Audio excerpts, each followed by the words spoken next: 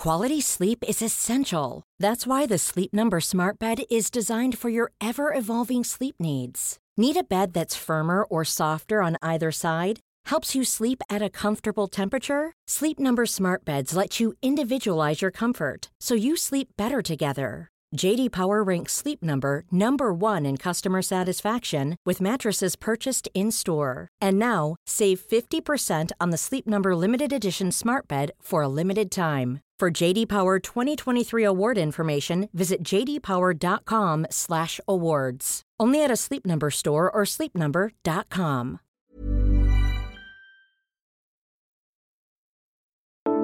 There are technically only 46 states in America. Pennsylvania, Massachusetts, Kentucky, and Virginia all call themselves Commonwealths instead. The difference is in name only, and is thought to exist simply because a few 18th century constitution writers believed that the word Commonwealth better suited the new republic's anti-monarchist sentiments. The Commonwealth of Virginia is the site of the first electoral test of Joe Biden's presidency. Once solidly red, it seemed to have become reliably blue, with Democrats' recent electoral dominance confirmed in 2020 by President Biden's 10-point victory and the capture of the state legislature. But less than a week until voters decide on their next governor, polls show that Democrat Terry McAuliffe is neck and neck with his Republican opponent Glenn Youngkin. How did it get this tight? This is Checks and Balance. I'm John Prideaux, The Economist's US editor. Each week we take one big theme shaping American politics and explore it in depth.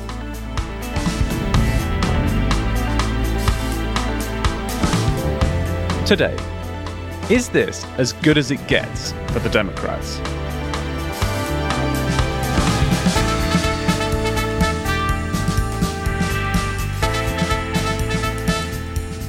Democratic lawmakers in Washington are struggling to pass a budget bill and fighting among themselves. The president's approval ratings are in the doldrums, and demographic trends are setting the party up for long-term weakness. It's now a year until the 2022 midterms, and over the next couple of episodes, we're going to assess the health of the two main parties. This week, have the Democrats already passed their electoral peak?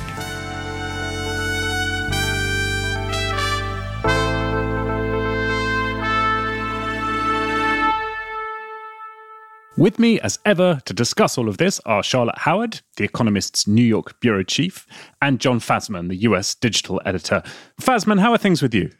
Things with me are fine. Here in the Southern Westchester bureau, it is all Halloween all the time. My older son has won his school's contest for best costume several years running, and he is aiming for a third, and it's very tense over here.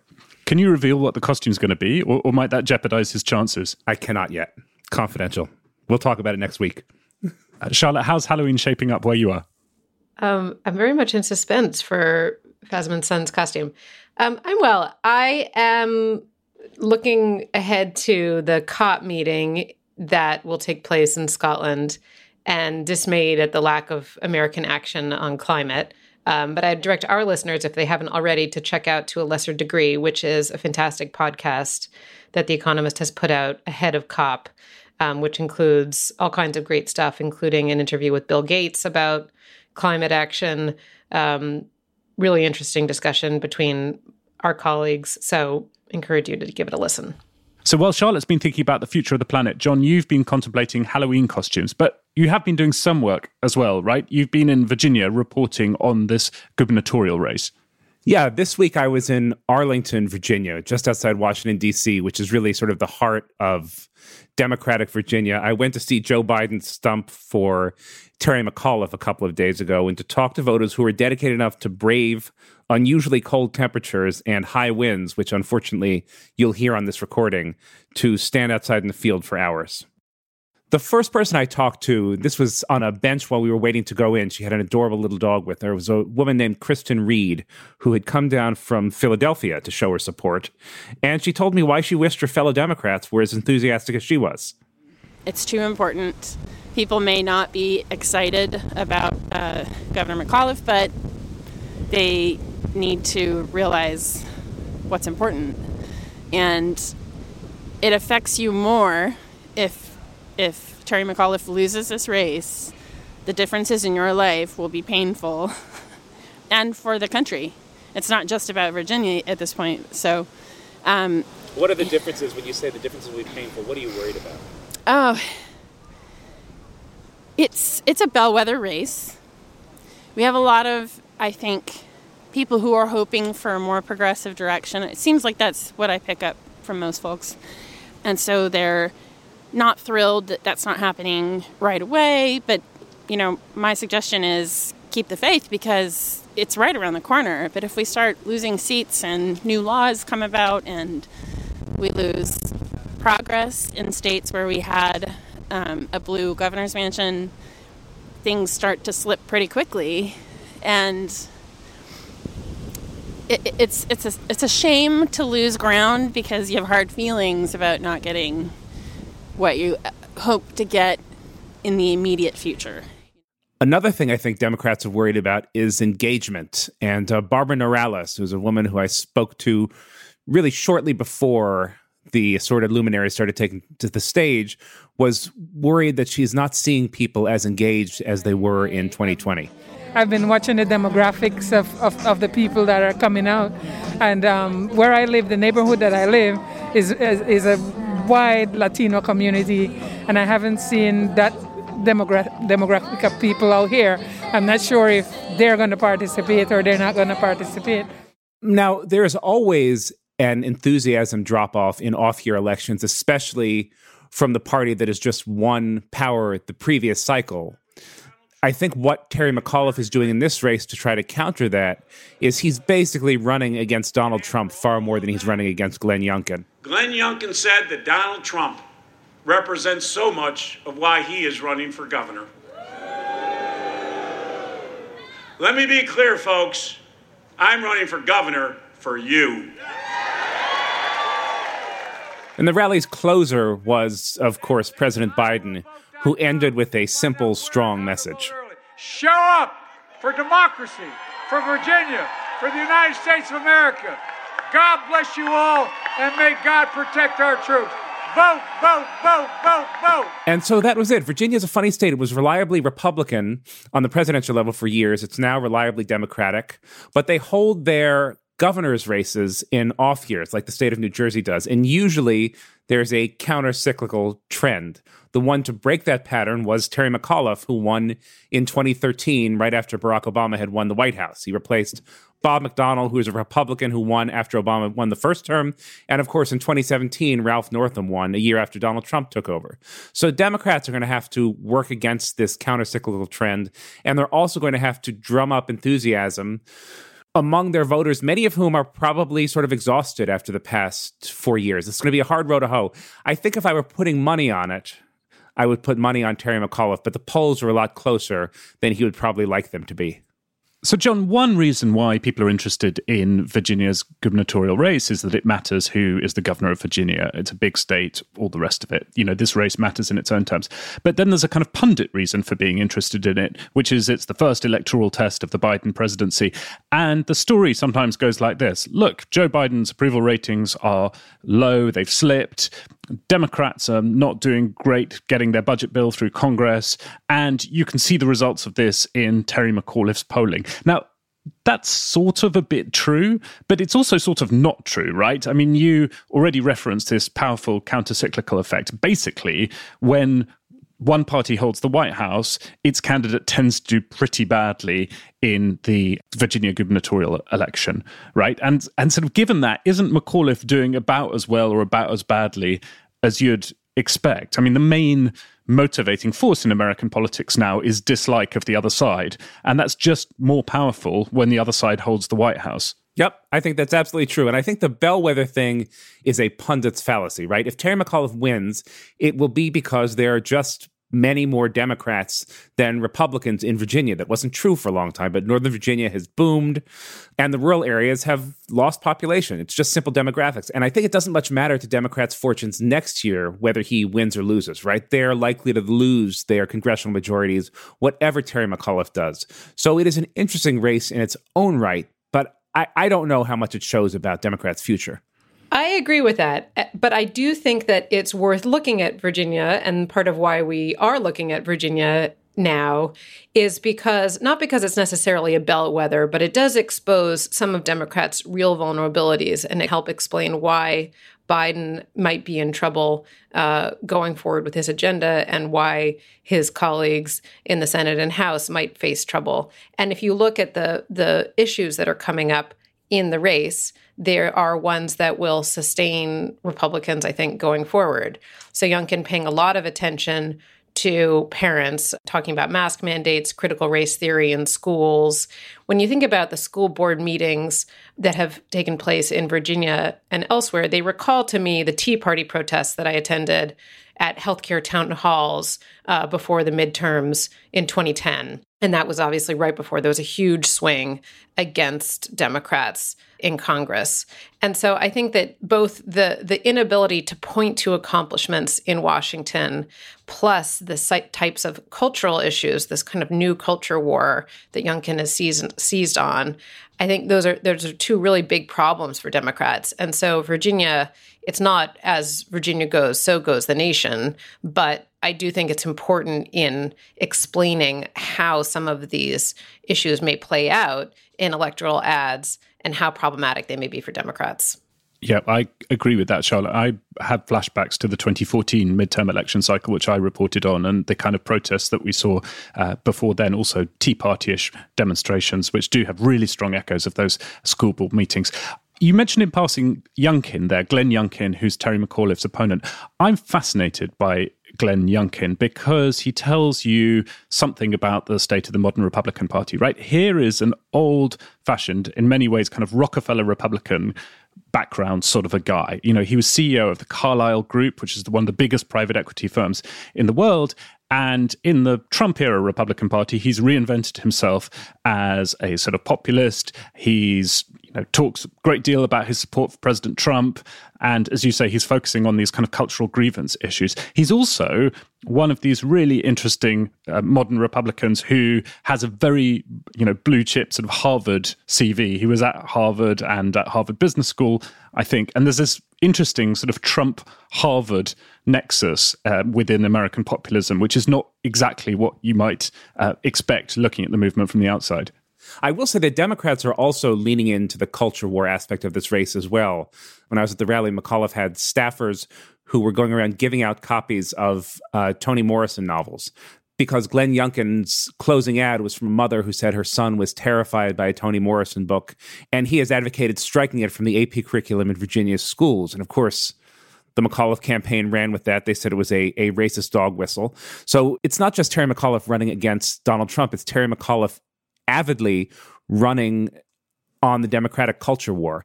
So that issue of how Toni Morrison's Beloved came to be the heart of the fight between McAuliffe and Youngkin is pretty fascinating. So Youngkin has gone after McAuliffe for vetoing legislation in 2016 and 2017 that would have told parents when there was a book that had sexually explicit content in it, and required the teacher to give an alternative book to any parents who objected. And so this came up in a debate between McAuliffe and Youngkin. And McAuliffe could have easily made this a question of censorship, that parents shouldn't be allowed to bar schools from teaching a classic like Beloved or another book.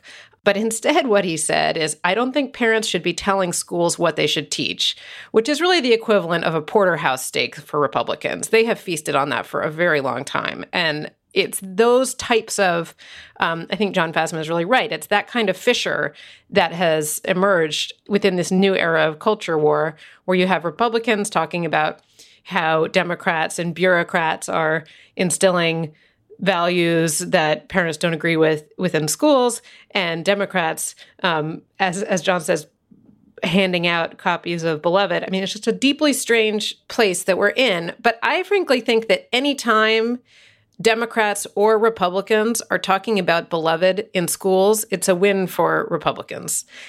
Democrats should be, in their ideal world, pointing to huge accomplishments on inequality, on climate legislation, thinking about how to make America more competitive in the long term through investing in infrastructure, investing in worker training that builds up talent, et cetera. If you're in a debate about whether a Toni Morrison book should or should not be taught in schools, I feel like Republicans have already won. Yes, wonderful though Toni Morrison is as a writer, I think your analysis of this situation is spot on, Charlotte. Okay, thank you both. We'll go back to when the civil rights movement drove the Democrats apart in a moment. But first, a reminder that if you don't subscribe to The Economist, then you're missing out.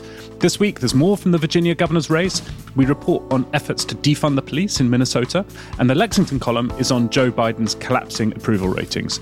Checks and Balance listeners can find the best offer at economist.com/USpod. We'll add that link to the notes for this episode.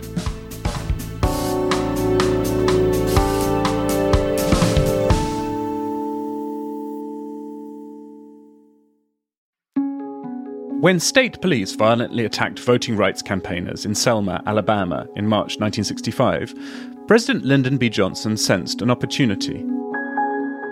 He'd started preparing legislation the previous year, but in the public outcry that followed the bloody events, he saw the chance to turn the protesters' cause into law. Mr. Speaker, the President of the United States. Addressing a televised joint session of Congress a week later, LBJ began his campaign to persuade lawmakers that they now had to act. Many of the issues of civil rights are very complex and most difficult. But about this, there can and should be no argument. Every American citizen must have an equal right to vote. For many black Americans in the South, registering to vote was impossible. The harsh fact is that in many places in this country, men and women are kept from voting simply because they are Negroes. Every device of which human ingenuity is capable has been used to deny this right. Local officials would find any excuse to turn them away, including setting fiendish literacy tests, which might ask them to recite the entire Constitution from memory, or answer questions like, how many bubbles are there in a bar of soap? For the fact is that the only way to pass these barriers is to show a white skin. This wasn't LBJ's first civil rights rodeo with Congress, and he was determined to avoid the frustrations of the previous year, when Southern Democrats had tried to derail and water down legislation. That civil rights bill was passed after 8 long months of debate. And when that bill came to my desk from the Congress for my signature, the heart of the voting provision had been eliminated.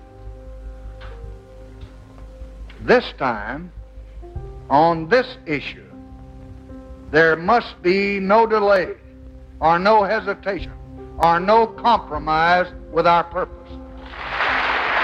His party's landslide victory in the 1964 elections wasn't much help to Johnson. He was facing a Congress divided on civil rights by geography rather than party. Knowing Southern Democrats wouldn't back him, he needed to win Republican votes. If there ever was a president up to the task, it was LBJ. After years of striving for power, only to be rewarded with what he considered the powerless vice presidency, Johnson made it clear to Congress that he wasn't going to waste his time in America's highest office. But now I do have that chance. And I'll let you in on a secret. I mean to use it. His years in the Senate had made Johnson a virtuoso at bending legislators to his will. As his vice president and former Senate colleague Hubert Humphrey put it, he just knew how to get me. Top of his list of people to get was Everett Dirksen, the Republican leader in the Senate.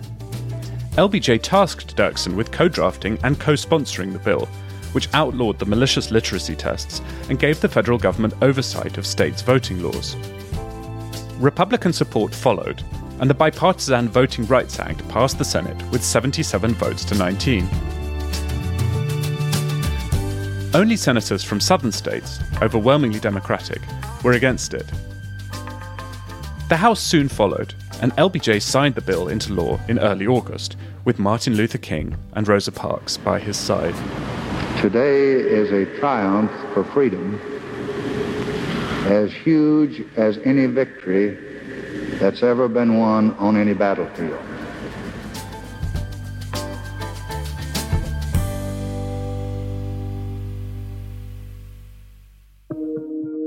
Ever since, pundits have pointed to LBJ's example and asked why the president can't just twist a few arms and get senators from the other party to vote for his agenda. But the passage of civil rights legislation closed off that possibility. Those northern Republicans who voted for it would, over the next few decades, be replaced by Democrats, and the southern Democrats would become Republicans. The Democratic Party, which had once been an amalgam of Northern Labour, Catholics and Southern whites, became more united around a clear set of values. But it also became less electorally dominant. The Democratic Party's reward for passing civil rights legislation was that 4 of the next 5 presidents would be Republicans.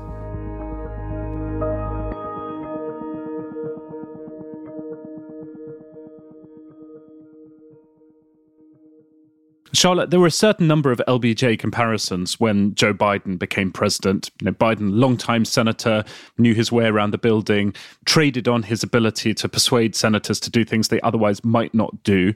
Of course, it's much more complicated than that these days. The parties are more homogenous. It's incredibly hard to get people to cross the aisle. And we're seeing that as the Democrats struggle to get their budget bill through. Yes, it's been kind of remarkable to watch how Biden's agenda has been threatened by just 2 senators. You can have over 80 million people vote for the president, and you can have Joe Manchin and Kyrsten Sinema really hold him up. And the polling on it is sort of fascinating. So, of course, Biden's polling has collapsed, particularly since the end of the summer, which seems to be connected with his handling Afghanistan, his failure to get anything done on the domestic level. But his ideas, Build Back Better, which is his infrastructure plan, his social plan, his general agenda, those do poll quite a lot better than the president himself, some 10 points better. And the problem may be that he pitched himself as a president and Democrats as a party that can handle America's big problems. And it turns out they can't, at least not yet. I think Biden has a really tough road. He's on Capitol Hill. He's trying to make progress both domestically and to show leaders of foreign countries that America is capable of doing something. It's really an embarrassment on the international stage to show up to the climate conference without any progress whatsoever. So Biden's very, very keen to get something done, but so far it's been a frustrating road. I think Charlotte's right about that, but I also think that expectations of what the president can do these days are just way out of line. There was a book published in 2017 called The Impossible Presidency by Jeremy Suri. And in that book, Suri says that the best that a president can do is limiting the failure and achieving some good things along the way. That's the best we can expect. That seems pretty accurate to me, particularly when the president's party doesn't have a 60-vote filibuster-proof majority in the Senate. It's just incredibly hard to get stuff done. But everybody expects, or most voters and pundits kind of pretend, because they ought to know better, that the president can kind of wave his magic wand and get people to vote in the Senate for things they don't want to vote for, right? Yeah, it's weird. I think especially people who are listening to us from parliamentary democracies must find it odd. The president is this odd combination of extremely powerful in areas like, foreign policy, treaties. He's got a real bully pulpit. And extremely limited when it comes to legislation. It's not like it is in Britain or Canada or Israel. When you're elected, you come with a governing majority. That just doesn't happen. But I also think that the LBJ example is instructive, right? He had to do a tremendous amount of arm twisting and horse trading and the sort of things that he's famous for doing. And when he was doing that in 1964, Democrats had a 28-seat majority in the Senate and an 82-seat majority in the House. Democrats would kill for that now. Now, of course, as our package pointed out, they were not as ideologically united. It was a really fractious coalition.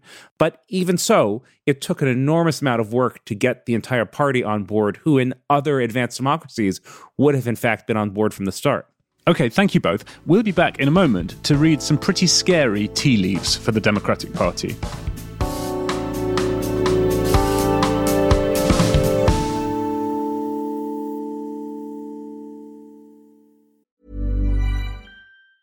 Quality sleep is essential. That's why the Sleep Number Smart Bed is designed for your ever-evolving sleep needs. Need a bed that's firmer or softer on either side? Helps you sleep at a comfortable temperature? Sleep Number Smart Beds let you individualize your comfort, so you sleep better together. J.D. Power ranks Sleep Number number 1 in customer satisfaction with mattresses purchased in-store. And now, save 50% on the Sleep Number Limited Edition Smart Bed for a limited time. For J.D. Power 2023 award information, visit jdpower.com/awards. Only at a Sleep Number store or sleepnumber.com. So, John, things don't look that great for the Democratic Party in the immediate future, right? I mean, you have Terry McAuliffe, who may or may not win an election that Democrats would ordinarily expect to win. And you've got this continued wrangle over the budget bill in Congress, which isn't a great look for the Democratic Party. But if anything, I think these things understate the problems that the Democratic Party finds itself in over the medium and longer term. And you've been talking to our fantastic colleague, Elliot Morris, to sketch out some of those problems. Yeah, Democrats face some short-term problems, but there's no consolation in the medium or long-term either. Elliot wrote a terrific piece this week crunching some worrying numbers for the Democratic Party. He lives in Arlington, where Joe Biden was stumping for Terry McAuliffe, and I stopped by before the rally to talk to him. The long-term pattern that's setting Democrats up for failure is really twofold, or threefold, depending on how you count it. First is that the American politics is polarized geographically. And when you have one party in a geographically polarized system, or in a system which assigns seats in legislatures geographically, then that party that has the geographic advantage gets to win more seats than their share of the popular vote would imply. So for some mathematical examples, at the Senate level, if you sort of create a hypothetical Senate election out of 2020, and you assume that the national popular vote is exactly tied, then Republicans would have won 31 states and 62 Senate seats, a supermajority, even though the popular vote was exactly tied. You know, in contrast, the Democrats, at least in our simulations, would have had to win the popular vote by like 15 points to do the same thing. So that inherent advantage toward the Republicans is really what Democrats are going up against at the Senate level, where, you know, legislation that they would otherwise want just seems to be dying, especially with the legislative filibuster intact. But of course, you know, these changes don't just happen geographically. So the other two problems here for the Democrats are that they're losing support among non-college voters, whites and non-whites, but especially whites, and that's especially the trend over the last 40 years. And there's a certain level of ideological polarization in the electorate today that makes it harder for parties that have been associated or become associated with the left and the right to win members with other ideologies. And that's just making it harder for Democrats to win voters where they need to win them. But it's not that long ago that this looked different, right? When Barack Obama came in, he had 60 Senate seats. I mean, is that world gone? When did this process begin? Well, we can trace education polarization, which is just a term that measures, you know, the share of college and non-college educated voters that are voting for Democrats, back to the 1940s. So it's not entirely a recent trend. It's also not isolated to America. If you look at the same measures of education polarization in Germany, the UK, New Zealand, Iceland even, college and non-college educated voters have been moving apart since the 1950s. In most of those countries, there are multi-party systems, right? Whereas in America, there are just two. Yeah, that's exactly the point. And you also don't have a geographic allocation of representatives in your national legislature. The United States is the only one that really gives so much power, basically, to land and sagebrush. And that's what's causing the Democrats' problems. This isn't going to be easy to reverse, though. I mean, on the one hand, you can say, right, well, Obama had the supermajority in the Senate 10 years ago. Maybe Democrats could just do that again, wave a magic wand, or make real changes to how they campaign. Those returns on investment are much smaller than they used to be. So Barack Obama was able to win those seats because his party won 45% of the non-college white vote. But it's become much harder for Democrats to win them now because basically the things people care about have changed. In 2008, and to a lesser extent 2012, Barack Obama and the Democrats were able to win those marginal seats in the Midwest and the northern battlegrounds, in part because of the strength in labor unions, but also because voters didn't really care as much about culture war issues, or at least they put a slightly higher premium on economic returns that they might get from their party. And second, not only do voters care about different things now, they're also just ideologically polarized. Like I said, it's harder for Democrats to win conservative voters, even conservative Democrats, year after year, because the parties continue to be increasingly associated with ideological labels.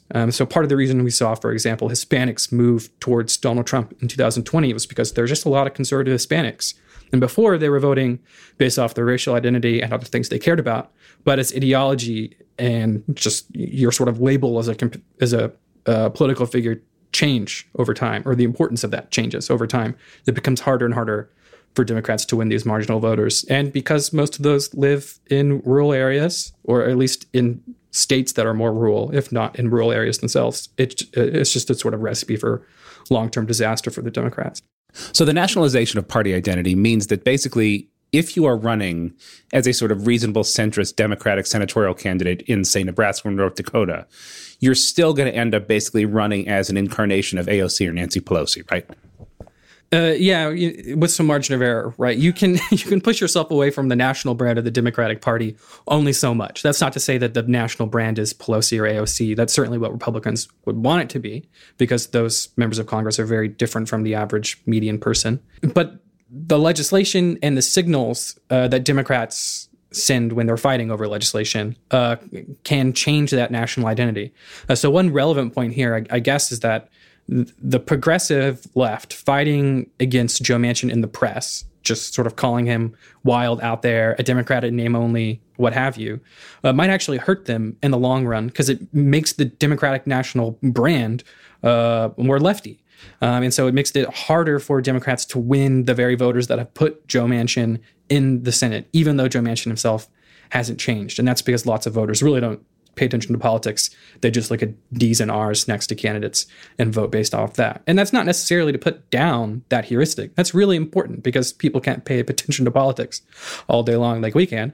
But, thinking broader, it also hurts Democrats, not just in West Virginia, but also in Montana, also in North Dakota, also in Wisconsin and Minnesota and Pennsylvania. And that's really sort of the product of these long-term trends in education polarization and ideological factionalization.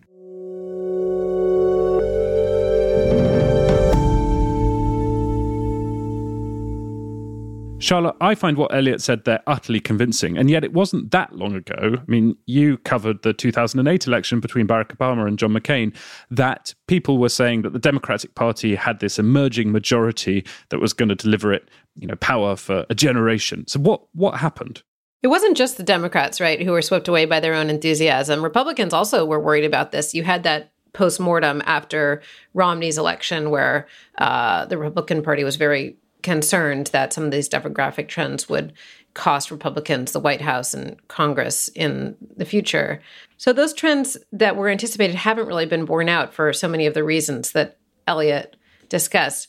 And I'm really struck by the numbers about how inefficient it is to have so many Democratic voters piled into big cities, that the Republican Party would really have a much harder time if the Democrats could spread their many millions of Democratic voters around.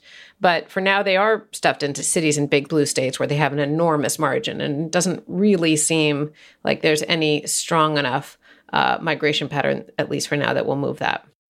I think that's broadly right. I think Democrats have learned the lesson not to put too much faith in demography. On the other hand, demography is not entirely irrelevant, right? I think about, when I moved to Georgia in 2010, Democrats were excited because Georgia was going to turn blue. It was always just about to happen. It didn't actually happen for another 10 years, and then just barely. And so one thing to bear in mind is that there are just more reliably Republican states than reliably Democratic states. And that's going to hamper Democrats' ability to take back the Senate for a long time. On the other hand, you could see a world in which over the next 10 to 20 years, traditional Democratic and battleground states like, Wisconsin, Michigan, Ohio, Pennsylvania, become reliably Republican if the parties persist in polarizing along educational and cultural lines, right? Those states are older than average, they're whiter than average, they're less educated than average. But on the other hand, you can see places like Texas, North Carolina, Georgia becoming, if not reliably and wholly Democratic, then at least battleground states. If that happens, you'll see a difference in the party composition, right? You'll see a difference in sort of what the expectations are going into each election. But that process takes longer than Democrats would like. And I think in the next 10 or 15 years, Elliot is absolutely right. This may be the high point for them. So if you think about how Democrats, in their frustration, brainstorm about how to overcome some of this stuff, the more bold ideas, including making new states, like having D.C. become a state, Puerto Rico becoming a state. And that's not without reason. So in the late 1890s, Congress, as Heather Cox has written about in The Atlantic, Congress added North Dakota, South Dakota, Idaho, Wyoming, Montana, Washington, in large part as states, in large part to swing power towards Republicans. This was a deliberate strategy that they had.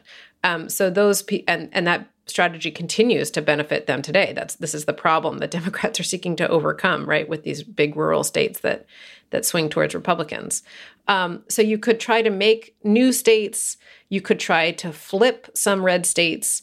Our colleagues on the data team within The Economist had this fascinating graphic detail in October that I would encourage listeners to check out, that basically was an algorithm to show how many Democratic voters would need to leave California to make the Senate fair to both parties over a 6-year cycle.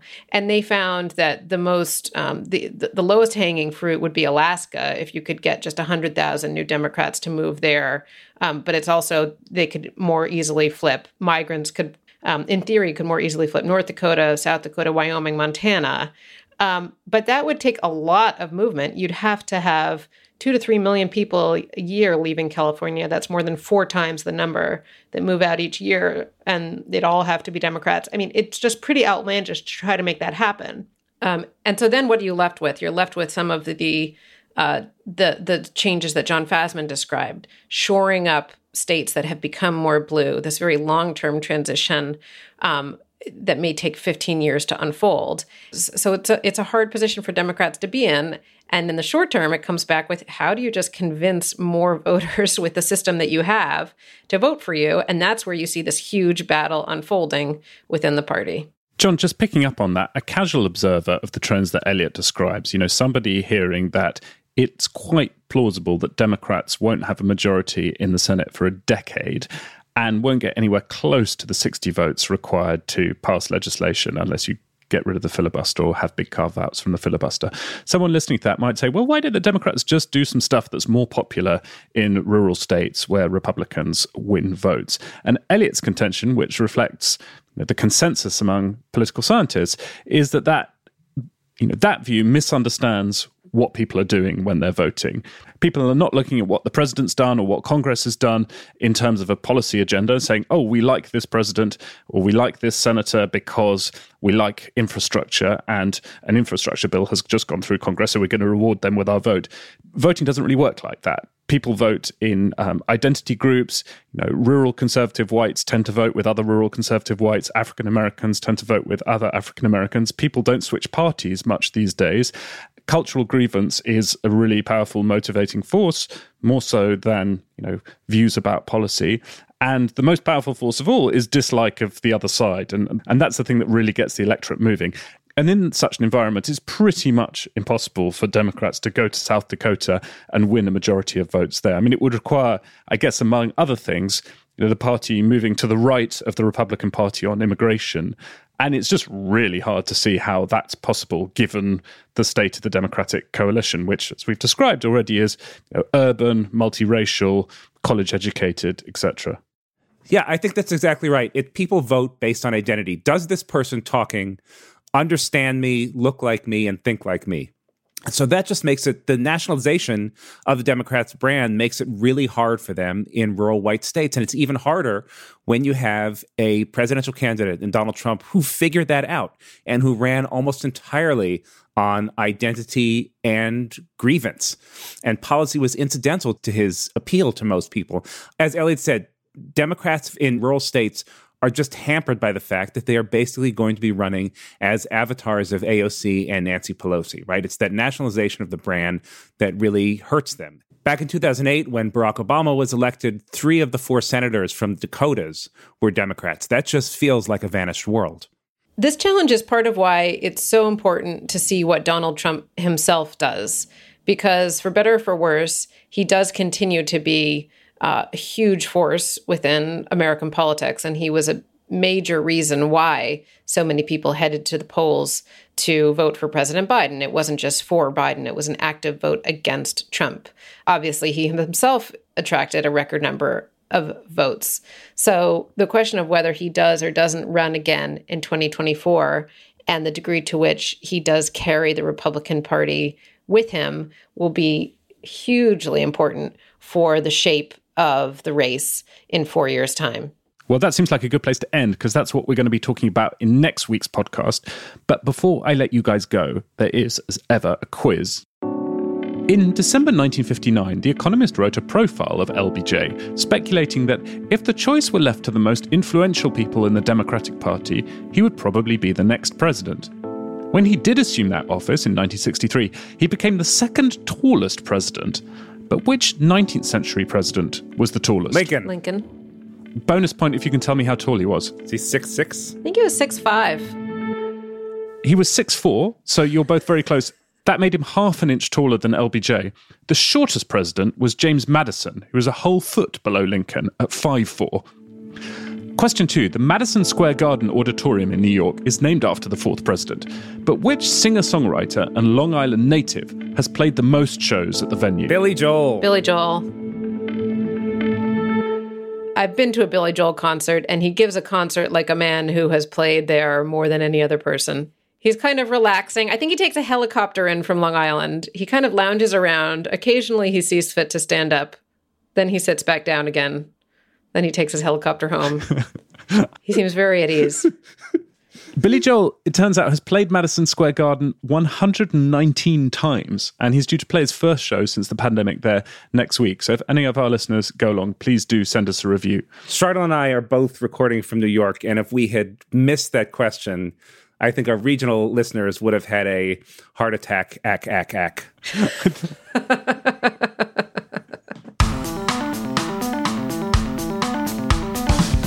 Well, thank you, Charlotte. Thank you, John. Thanks, John.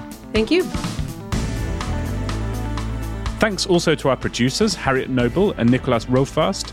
If you like the podcast, then please let people know and leave us a rating and a review. You can get in touch with us via email. The address is podcasts@economist.com for any comments on this episode or any Billy Joel reviews. In the meantime, thanks very much for listening. Stay safe and stay sane. We'll have more Checks and Balance next week.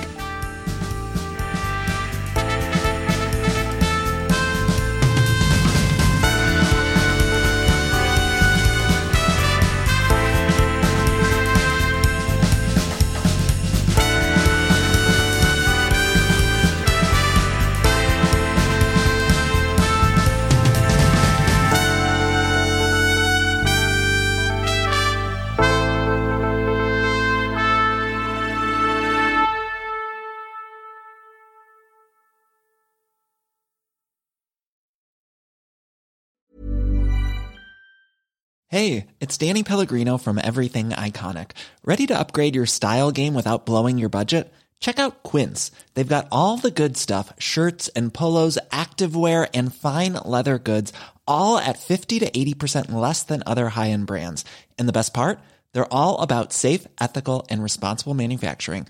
Get that luxury vibe without the luxury price tag. Hit up quince.com/upgrade for free shipping and 365-day returns on your next order. That's quince.com/upgrade.